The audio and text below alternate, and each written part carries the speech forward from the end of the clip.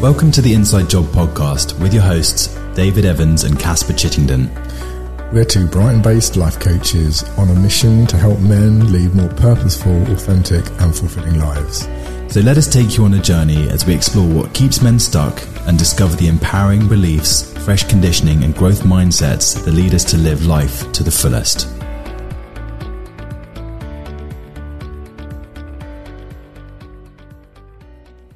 Okay, welcome to the Inside Job with Casper and Dave. Very excited today because we're going to be talking about optimal well-being and why optimal well-being is so important to us as human beings. So I'm going to dive straight in and just ask Casper, what is optimal well-being? Yeah, thanks, Dave. Optimal well-being is very central to my life and the work that I do as a coach. And simply put, I define optimal well-being as being well in every area of your life. And I guess I can talk a little bit about how optimal well-being started out for me and my experience of optimal well-being.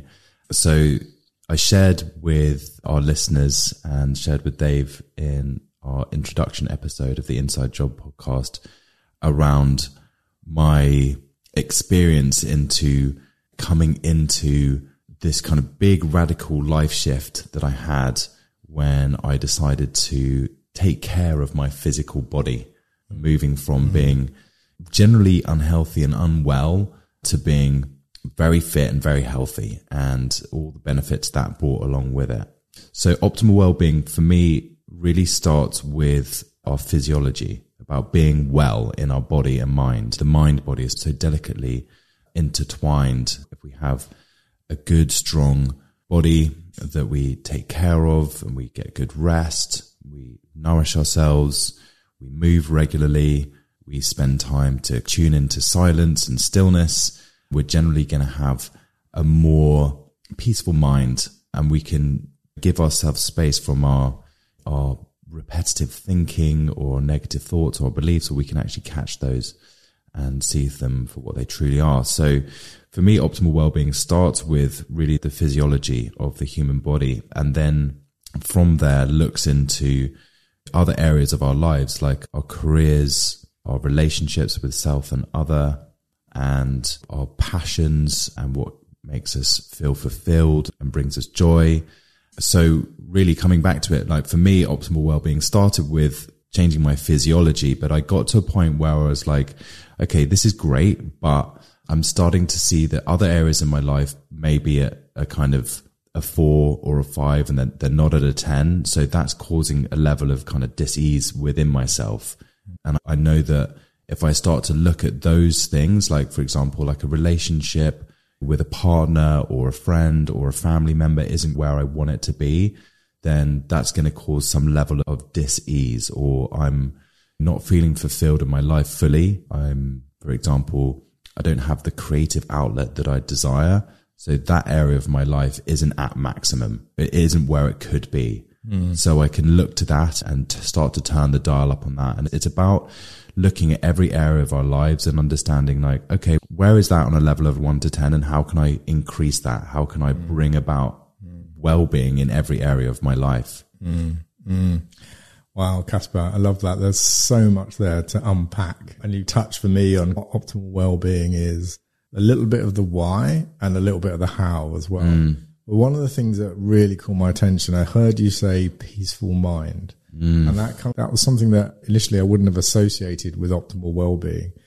And that sounds like that's talking a little bit about the why of optimal well-being. So would you like to tell a bit more about why it's so important to you and why it's so important for you to work with your clients to move in this direction? And I'm guessing it's associated with something to do with a peaceful mind. Yes.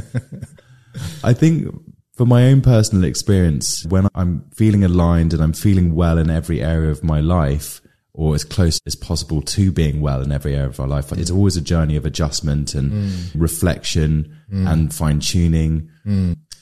But I guess the question is, how does it bring about, what's the effect and why of optimal well-being?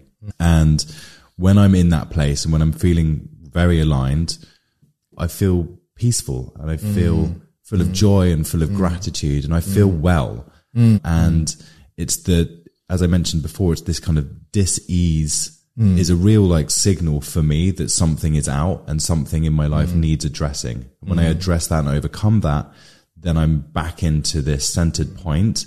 Yeah. And that centered point for me is a still mind. It's comfort. It's a life without dis-ease. Yeah. I love that. And listeners, you won't be able to see, sort of Casper's moves his hand into the center of his body. It's like he's doing this hand signal for alignment. And you've used words like comfort and ease. Would you just unpack that a little bit more for us? Like, how do you experience that? Is that in your head? Is it in your body? How do you know that you've got dis-ease or comfort or peace? What's that like? Can you unpack that for our listeners? Yeah, that's a great question. And it's a really interesting topic to explore. It's a funny one because recently it came to me a little while ago. I had this kind of, I guess you could call it insight, or it was just a bit of a realization. And I was driving through Brighton, and my partner Megan and I were heading out to the countryside to go for a walk. This must have been earlier in the year. And I suddenly noticed that my mind was very clear. There's no kind of chatter. There's no talk. It was just very peaceful and quiet. And it wasn't like, oh wow, my mind's just quiet. It's just, I'd noticed it had been very quiet and very still for a long period of time, that I just noticed there wasn't this sort of background chitter chatter or nervous feelings or any like anxious feelings or any, I must do this or I should do that, or I feel bad about X, Y, or Z, and just very quiet, very peaceful, that everything is just where it needs to be right now. And so that's within the mind. It's a very still place of completeness, feeling very complete, feeling like things are where they need to be right now. Everything is where it ought to be. Nothing needs to be done. There's no should be doing this or should be doing that. It's like everything's here and it's in the right place. Yeah, it sounds like you're really present to the present moment. Very present to the present moment, feeling at ease in the mind and body. And within the body, it's, I guess if you tune into the interoception of what's going on in the body, it's, can you just unpack that word interoception for us? Yeah, interoception. It's the feeling of what's going on within the body. Thanks, And I noticed that my shoulders are relaxed. There's no tension up in my upper body. I'm not holding any air in my chest. I'm breathing naturally and easefully. I'm able to rest very easily. It doesn't take me a long time to down regulate from a kind of a heightened alert state. So in the evenings, I don't need to come home and be like looking for a few beers to drink to bring me back down. It's just, I get home, down tools, and it's off to rest and recovery before going to sleep with ease. So I feel easeful in my body and mind. And still. Yeah. So there's like this common theme view of this like stillness, and body and mind are one system. We know that. So a still mind often leads to a still body, and a still body will lead to a still mind. But I really get this sense of deep relaxation in your body. And it's often, the metaphor I think of is sometimes like a cat that's just laying on a fence. So they're balanced and poised, but they're not rigid and stiff. But if they need to move, they can, but they don't need to. So they're just in this kind of state of like optimal stillness and balance. And it sounds like that's what you're experiencing in your kind of state of optimal well-being. Yeah, exactly. I also like to describe optimal well-being as like an interplay between physical, emotional, and mental being. Yeah. So it's a kind of really close, gentle interplay between those three elements. Beautiful. And how do they play off? Because I think there's, it's interesting you talk about ease, but also I think part of the journey of optimal well-being is that it's not a static thing. You're not always going to be in a place of I'm optimal all the time. Optimal well-being to me anyway means that there's a dynamic element to it, that I'm going to feel off from day to day. Some days I'm going to feel really scratchy, right off center.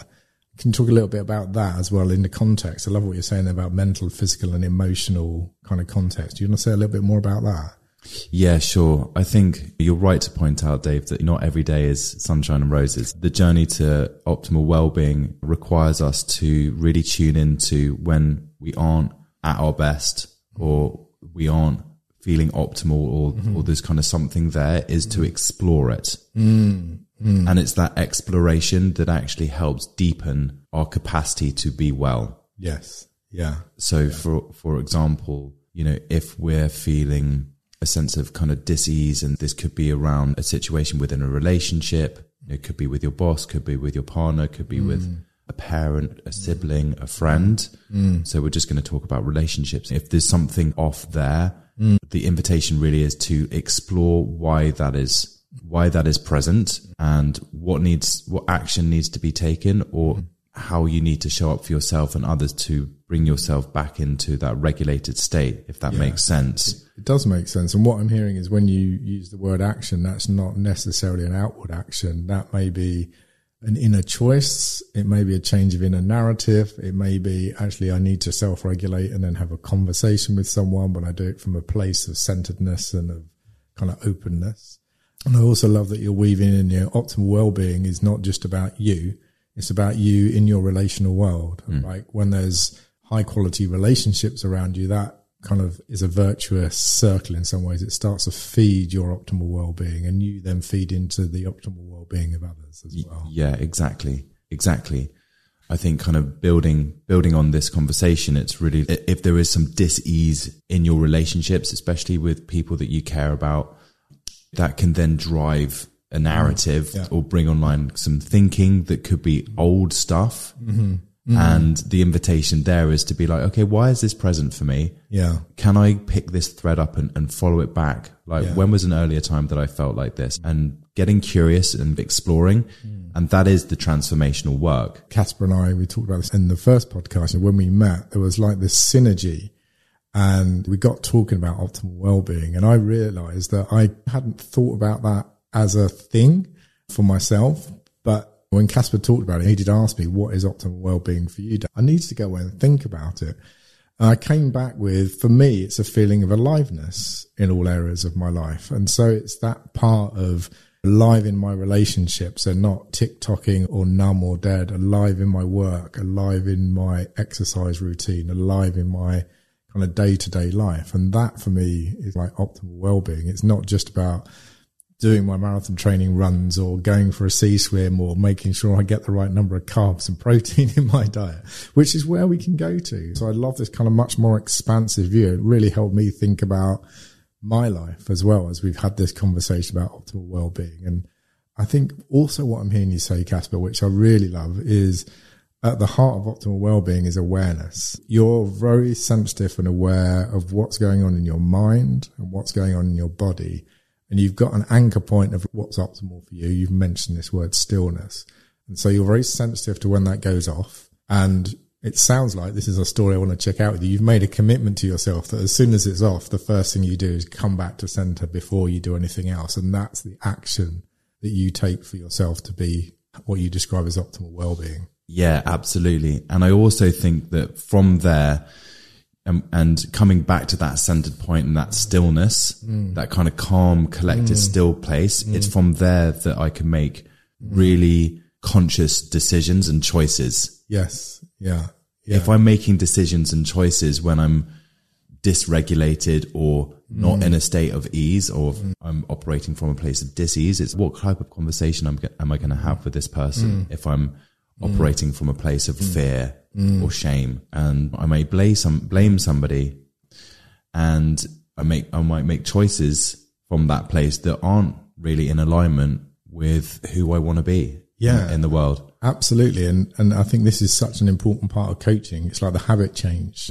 Ultimately, we want behavior change in coaching. That's what we mean when we say transformation, is that our behaviors change. And noticing that, if you have a conversation from a place of fear or from a place of shame, although the conversation may be one conversation, it's also perpetuating fear, or it's perpetuating shame or depression or anxiety. So the choice to come back and then have a conversation from a place of centeredness perpetuates centeredness and perpetuates optimal well-being. Even if it's not an easy conversation, or it's not one of the things we talked about when we were talking about this podcast is there's a comfort zone, the kind of place that we ride, right? That's easy, right? We can all live in our comfort zone, but when we live optimally, there's always going to be a place where we're stepping out of our comfort zone, because optimal well-being means expansion as well. It means that we're constantly on that edge of growth. And so there's almost an implicit part of this, which is about becoming comfortable with being uncomfortable. And it sounds like that's what you're talking about there, right? I'm coming back to, I know I'm uncomfortable, but I'm going to make a choice from a place of centeredness. Yeah. And I know that this is uncomfortable, but why is it uncomfortable? Yeah. And that's really exciting, because when we can find that, it's like, why is this really uncomfortable for me? Or why is this conversation difficult? What is the kind of the blueprint of why this is hard to have, let's say, a conversation with somebody which might feel like very uncomfortable to you? It's, why has that arisen? Yes. Yeah. And essentially it could be a behavior that you've learned at a young age to keep you safe, served a purpose back when you were a child. Yeah. But it now actually hinders you from having deeper, more connected relationships, for example. Another piece that comes through for me around optimal well-being is really about getting into alignment with our true, authentic selves. Absolutely. One thing, when you say true, authentic self, that takes me down the spiritual or the spirituality of coaching. And I guess my kind of coaching practice resides from a spiritual perspective. And I think it's one of the things that Casper and I noticed about optimal well-being is that Casper comes in from the kind of embodied perspective of how's my body, and that leads through to mental, emotional and spiritual. Whereas for me, I come from a kind of, am I on purpose and am I spiritually aligned? And if I'm not, I haven't got optimal well-being, and out of that drops into all of my kind of behaviors. And that authentic person, that authentic well-being is that part of you that's choosing, who do I want to become? Who am I today? Making choices about living from a place of joy, making choices about being purposeful. There is, and I love this quote, it's by Viktor Frankl, who wrote A Man's Search for Meaning. And the quote, you'll hear this throughout this podcast many times, because it's what I coach by as well, which is between stimulus and response, there is a space.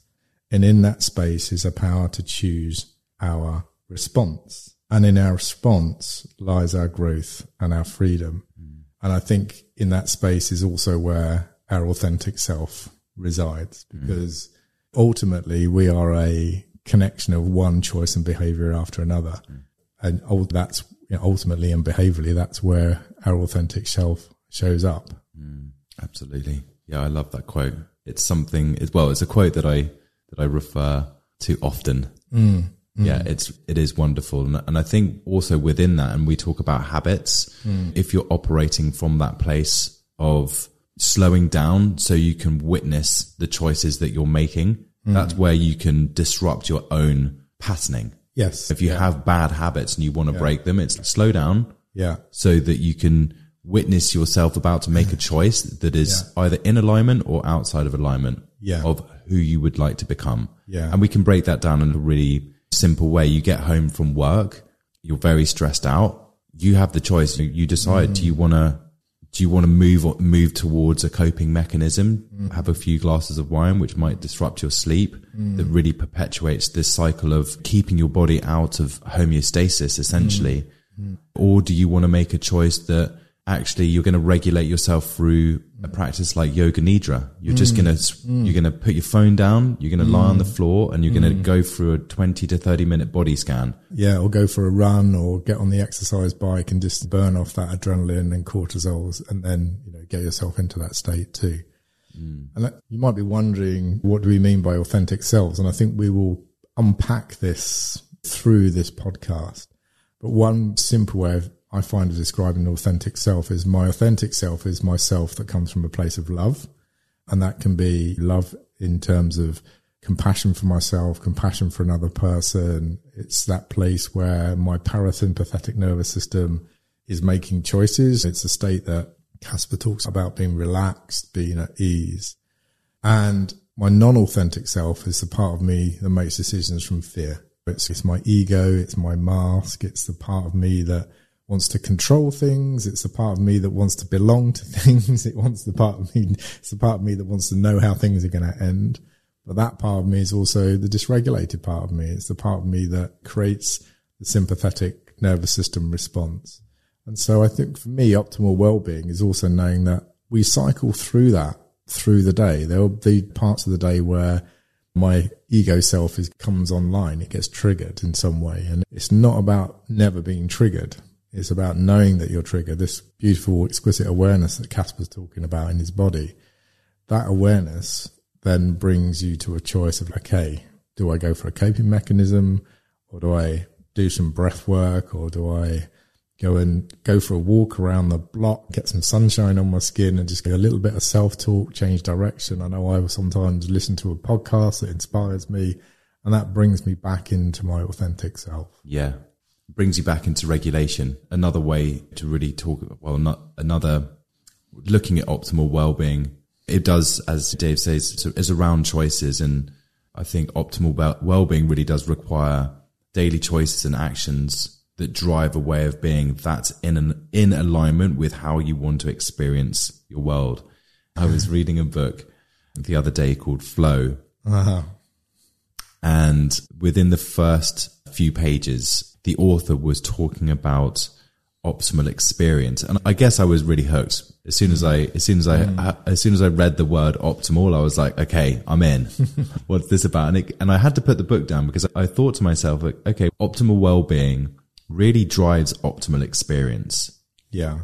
If our body is highly attuned and it's able to experience our senses are like finely tuned, so we're able to experience on a physiological level high states, but then our mental and emotional states are also really in check, then it's the way that we're going to be living our lives like day to day is really optimal. It's our experience is optimal. We get to live in a state which is really regulated. We're able to access joy very easily. We're calm. From there, we can make really conscious and informed choices and decisions, which then just continue to perpetuate this state of wellness within us. And that drives optimal experience. Yeah. If I ask you, it's the difference between feeling tight and stressed out and having this kind of low level background anxiety or kind of worry is there. You might be able to silence it out or distract it. But if you're like, your resting state is one of like peace and ease, that's an optimal experience. Yeah. And you don't need to go jump out of a hot air balloon attached to a bungee cord to experience, something really exhilarating. You can feel it can be very exhilarating just to sit in stillness and peace and just be like, wow, this is great. Or just behold a tree and be like, God, this is pretty incredible. I was away camping this weekend and it was just fantastic. Out in nature, I saw a herd of black sheep, which will have some meaning to some listeners. We'll talk about that maybe later on. But it was just such a beautiful experience. And we came back, we lit a fire, cooked our tea over a fire, clear night. And I know this sounds idyllic. They were shooting stars. It was just, wow, that's another optimal experience. I think there's one thing that I'd really like to talk about on the topic of optimal well-being. And I guess this ties into my own personal journey.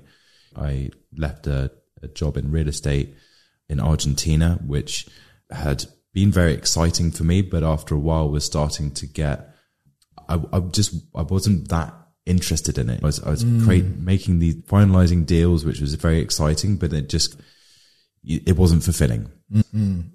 And so that kind of journey to find something for me that was more fulfilling was just expanding optimal well-being. And arriving back in England, retraining as a personal trainer, and then going on to found my own gyms in London and working with people to help them experience being well. What I was really starting to experience over time that people's well-being, physical well-being, can be disrupted by the stress that can be experienced in the workplace. Yeah.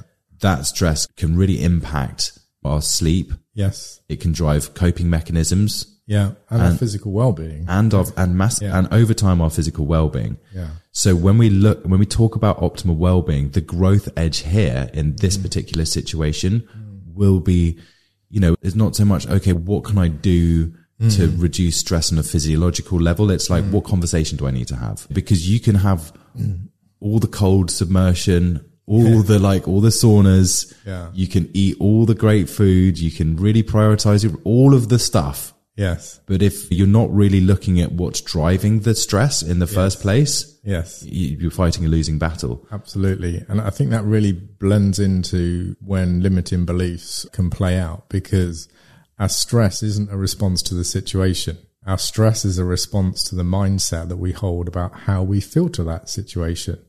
So there may well be someone who has the same boss as you who just doesn't get bothered by the way the boss behaves. So then that's a real clue that actually it's not the boss that's creating the stress. The stress is coming from within you. It's how you're perceiving your boss's behavior. And at first that may sound like, oh, that's a blame statement, but it's not. It's actually an empowering statement, because if you've got a mind that's creating the stress, you've also got a mind that can uncreate that stress. And that's, like, for me, the transformation piece. That is the path to optimal well-being, is to start to recognize some of your responses which don't serve you anymore. It may have kept you safe when someone raised their voice, that you would feel like tense and your body would react and you'd go and hide.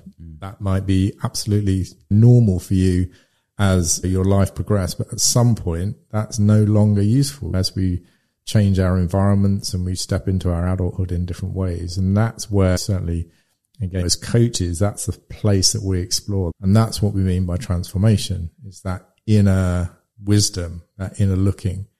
And that will change our physiological response. And then, we can have a highly physically fit body, but if we haven't got the mindset to go with it, we'll constantly be going backwards and forwards to the gym to try and, if we're not careful, it can become another coping mechanism. It can become another form of addiction. And so there's that kind of awareness. I was thinking, where did I kind of realize that my way into well-being was through my kind of mind, like through spirituality?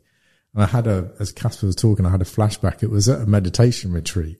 And it was a 8-day retreat, and it was about day 3 in, and my body was painful. It was shaking. I was so, I was so angry with the meditation teacher. And then suddenly something happened in my body, and it was like a ripple, a wave just went through my body, and all this tension just dropped, and my mind went quiet. I went, oh, this is what stillness is like. And from that moment on, I've always gone back to sort my mind out, sit still my mind, and then my body follows. That was a little bit of a segue, but coming back to what you're saying about stress in particular, and it may be a new thing for people to realize that stress is created on the inside. And so I just wanted to stop and pause on that. It can be both daunting, but also empowering to realize that. And actually, as I was saying earlier, that these situations, these are where we can find growth. Yes. At these confrontations or edgy situations. Why is this arising for me? Why do I feel like this in this particular situation? Why is this person triggering me so much? And how can I alchemize this? What inner work can I do to transform this? Because that's where the clue lies. Yes. For beliefs that we may have formed about ourselves when we were younger that now no longer serve us. And you can either go, oh, that's just they're a terrible person, they're a bully, and come home and be like, oh, I need a few beers to bring me down and regulate myself, or do whatever else. A Netflix binge and a few beers. Just to drown it out, and then come back to the situation the next day, and it's just there you are on repeat. Whereas you could really go, oh, I'm going to look at this, and why is this painful for me? And if we're brave enough to go into the shadow and really look for the reasons that are driving this feeling within us and look to shift that, we're going to live a life of increased ease and being from that. Brilliant. Yeah. I think I love what you're saying there, because I think you're talking to one of the keys, I think, that will unlock optimal well-being. And that's to take responsibility for our lives. And I know that sounds like, what does that mean? It sounds very coachy. Partly what I mean by that is to take responsibility for the way that we feel. Because once we make that choice of, okay, whatever I'm feeling on the inside, I'm creating it, because I'm the only one in here. Once we start to claim, okay, I'm creating my feelings, that is, for me, one of the keys that unlocks optimal well-being, because then we're having a different conversation now. We're looking inside of ourselves and going, how am I interpreting what's going on outside? And part of transformational coaching, part of the journey of having a life that's easier and easier, is knowing that outside events will stimulate parts of you. And it's having the curiosity when they're stimulated to explore them. I'm going to use the word heal them, maybe, and then, move on. But knowing The next week there'll be another one, and then there'll be another one. But as you get more and more comfortable, you become self-actualizing, self-authoring of your life. And again, for me, it's a form of privilege that I know I hold, is I have a life that I can self-author. Not everyone has that. So with that, for me, comes a responsibility of living an optimal life, which is in the direction of well-being and helping others. Yeah, it is a journey, optimal well-being. It's a journey and a choice and a life choice. There's an exercise that I use with my clients, coming back to being well in every area of our lives, called the Circle of Life. So the Circle of Life exercise, Dave calls it the Wheel of Life, has a multitude of different areas. And when I say optimal well-being, being well in every area of our life, you can use this wheel or circle, however which way you want to call it, and give yourself a rating from 1 to 10. I think it gives you like the helicopter view of your life as a whole. So it's a very kind of holistic way of looking at how you're experiencing your whole of your life. Yeah, exactly. Yeah. There's a number of elements within this, and you can add, you can take away, you can create your own, if you like, whatever's really meaningful for you. But usually you would have areas such as finances, career, education, health, physical activity, home environment, relationships, social life, joy, spirituality. And you can give yourself a mark out of 1 to 10 in these areas. And if you notice, let's say, for example, your social life is really low, it's not where you want it to be, the invitation is there to go and create that. Explore that and actually improve that. It's about bringing in more into our lives or reducing. It's about creating that balance that feels right for each of us as individuals. Yes. And often what I will do with my clients is ask them to look at it. And then if you imagine like a pizza or a pie, each one of these sections will be a slice of the pizza, and you'll have a kind of rating from 1 to 10, where 1's like unsatisfactory and 10's woohoo, I'm on fire here. And just look at that thing as a whole. And you may have a low place in one area, but that may not be the area that you want to work on, because you can choose what's the one area that will have an impact on all areas. What's the one that will turn the dial up on everything? And sometimes that can be a really surprising insight for you as a client. So I guess we'll put one of these in the show notes and you can download it and have a go yourself. It's a starting point. How do I even get a handle on, do I have optimal well-being in my life? Yes or no? So there's an invitation there for you to take that first step. Absolutely. And for our listeners out there who are looking to do this exercise, what I would recommend doing is creating some space for yourself. This is not something you just be like, I'm just going to download this in my coffee break and just quickly bang it out. No, to do this exercise properly, it's about creating some time for yourself. Do it on a weekend, go for a long walk in nature, switch off your devices, tune into yourself, sit down and really get honest, really honest with yourself. And when you notice that there's something out, or you have that realization like, oh, do you know what? Like, my health really isn't where it needs to be. Or it's really not where I'd like it to be. And that one area might be something that you want to commit some time to, or it could be like your creativities. You're a creative person. We're all creative people, but you haven't created that space for any creativity for a long time. And that's affecting your joy. That's affecting your headspace. And I know personally that this was something that I was looking to bring into my life, and I sought out a sculpture teacher. So I'm taking sculpture lessons every Friday afternoon, and that's moved my creativity from a 3 to an 8, immediately. And with that, and with optimal well-being, the requirement there is to really check in regularly. It's what dial can I turn to just continue to expand and increase this sense of being within my life. And it's just that process of reflection and refinement. We're always just moving towards and keeping ourselves in center to that optimal experience. I love that, Casper. And it feels like we're changing gear a little bit here, because we talked about the what and the why of optimal well-being. Why is it important to us? What it is and how we check in with it. And you may be thinking, okay, how do I make a start of kind of just exploring what optimal well-being? This might be a new concept for you. So I think one of the things is that the circle of life or the wheel of life is a place to get that overall perspective. I love what you say there, and maybe we can just drop a few hows of like how we keep our well-being optimal. And I know one thing, and you touched on it there for me, Casper, is I have a morning routine.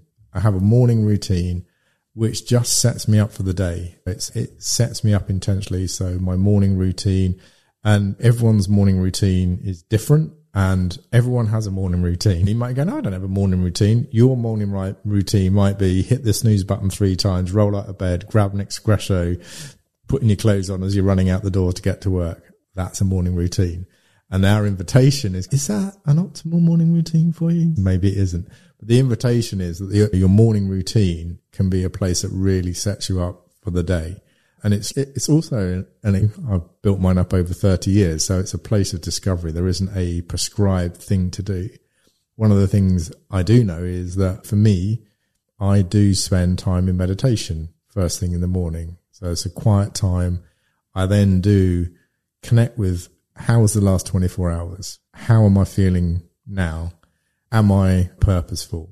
And connecting with that, and then get myself regulated, and then setting an intention for the day.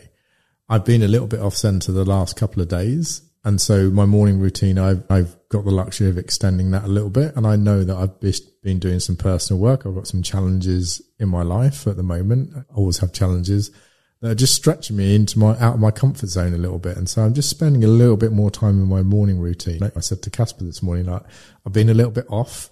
I'm okay, but just to let you know, that's where I am, and I'm coming back into that every morning at the moment. And then sometimes I'll wake up in the morning, it's 10 minutes of meditation, boom, ready to go. But making that commitment to yourself to fill your own cup up first. I know it sounds selfish, but then you are approaching life and stepping into life with a full cup. So you can be really present with people rather than stepping into your day on the back foot. Mm. Yeah. Thanks for sharing that with us, Dave. I want to add to that. Just to my own experience of creating a morning routine had been huge for me, huge. And I really feel that was a big step towards creating optimal well-being for myself. Listening to you speak, what I hear in that is you're creating space for yourself to really check in daily. Yeah. Yes, daily. Yeah. Yeah. And that's the reflection and refinement piece. And when you were saying, your morning routine was like roll out of bed, grab an espresso whilst getting changed and rush out the door. That's your morning routine. And is that serving you or is that not? Yeah. That was me. Yeah. 4 years ago, I used to use my telephone as an alarm clock. Right. So the first thing which would wake me up in the morning was a very irritating alarm. I'd roll over to probably snooze it. I'm not going to lie, like once or twice, maybe 3 times sometimes. Yeah. And when I did decide that, okay, it's time to wake up, I have my phone in my hand. And what am I doing now? It's like this kind of automatic response of, I'll check my emails, I'll check my WhatsApp, and I might even find myself on social media. So I'm starting my day like already outside of myself in some way. Yes. And I was running my business at the time, and we'd have tasks to do, or there was things going on, or there could have been a kind of spanner thrown in the works somewhere. And there were times when I read my email and something would come in, or that would trigger me or upset me, or just feel like, quite a sort of rush of urgency is now moving through me. And I'm up and I'm like already thinking about all the things that I need to do today. And I'm like in doing mode in big time. And I'm like getting changed. I'm like eating my breakfast, but my mind is I'm not here in the present moment. I'm like already a few hours ahead of what do I need to do? Who do I need to talk to? How am I going to reply to this? What are the tasks? All of the things. And there's just no space for really, how am I feeling? And I decided one autumn, as it was getting darker, that I wanted to really try to emulate this circadian rhythm piece. So I bought an illuminating alarm clock to just wake me up a little bit more comfortably, and it mimics like a sunrise, so I could get some more consistency and really have some good rhythm going on within my body. And I started to wake up really beautifully with this alarm clock, and it was really nice. And I just noticed, I was like, I don't need to turn my phone on yet. So I would sort of slow down, and I'd sit on my sofa and look out the window, and that gave me an opportunity to really just reflect. I was like, how do I feel today?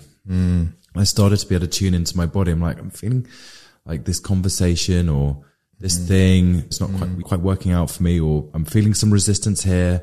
Like, what do I need to do, or who do I need to be to not fix or just transform this feeling of dis-ease?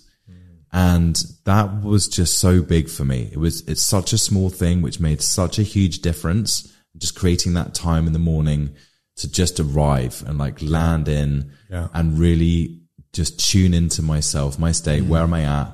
What do I need? What do I need to do? What do I need to commit to today? And just start my day slowly and a bit more purposefully. And then when I felt ready, it was like, okay, now I'm going to switch on my device. And my approach to the challenges of the day were coming from a much more centered and honest place. Yeah. And that was a game changer for me. Absolute game changer. Thanks for sharing that. And I'm smiling because that's touching on where I would go as a coach, which is, it sounds like you're on purpose. And that's what my morning routine is about, is like really connected to my purpose. And I think I turned the dial up on it. It was 7 years ago. I went through it was a traumatic divorce, and I was suffering from anxiety. I didn't realize it at the time, and working with a therapist. And that was the moment I realized that it was leaking out into my work and into my relationships. And I made that kind of deeper commitment that I would get myself right every morning, no matter how I woke up, and which gave me permission to feel anxious and scared and all the things that were going on for me. But then I would come back to this 100% responsibility of, I'm creating these feelings. I can uncreate them as well. And sometimes that would take an hour for me. I'd get up a bit earlier because I knew I needed to do that work. But the power of that now, the accumulating effect of that now is it a form of inner peace that I experience. And for me, that's also, you used those words right at the beginning about peace, coming to a place of peace. And that's, I think, full circle in terms of optimal well-being is any practice that brings you to your center and your peace is, for me anyway, a practice of creating optimal well-being for yourself. So there is like an invitation to go and explore for yourself. How can you create optimal well-being for yourself? And I think what we're talking about here is the morning routine. It really creates space. And to live optimally, I think we need to create space for ourselves. And I think that creating those spaces for ourselves to really like tune in to our state and like what is causing stress within you, and really leaning into that rather than running away from it or numbing it out in the multitude of different ways that we can do that, and exploring it and transforming it is how we bring about just an increased amount of peace and ease into our lives daily and ongoing practice. And when we bump into those resistances, it's like, awesome. Like now I'm going to figure out like where this is coming from, and I'm going to work on transforming that for myself. Yes. And essentially like peeling away the layers of that onion so you can arrive at a place that is still and easy and operating from optimal well-being and optimal experience. Absolutely. And it just allows the well of your beautiful spirit to flow out. 100%.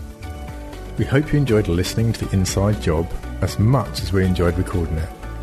If any of the topics we covered in this episode opened up a space of reflection or inquiry for you, or if you had any questions, we would love to hear from you. You can find our email addresses in the show notes below. Thanks again for listening.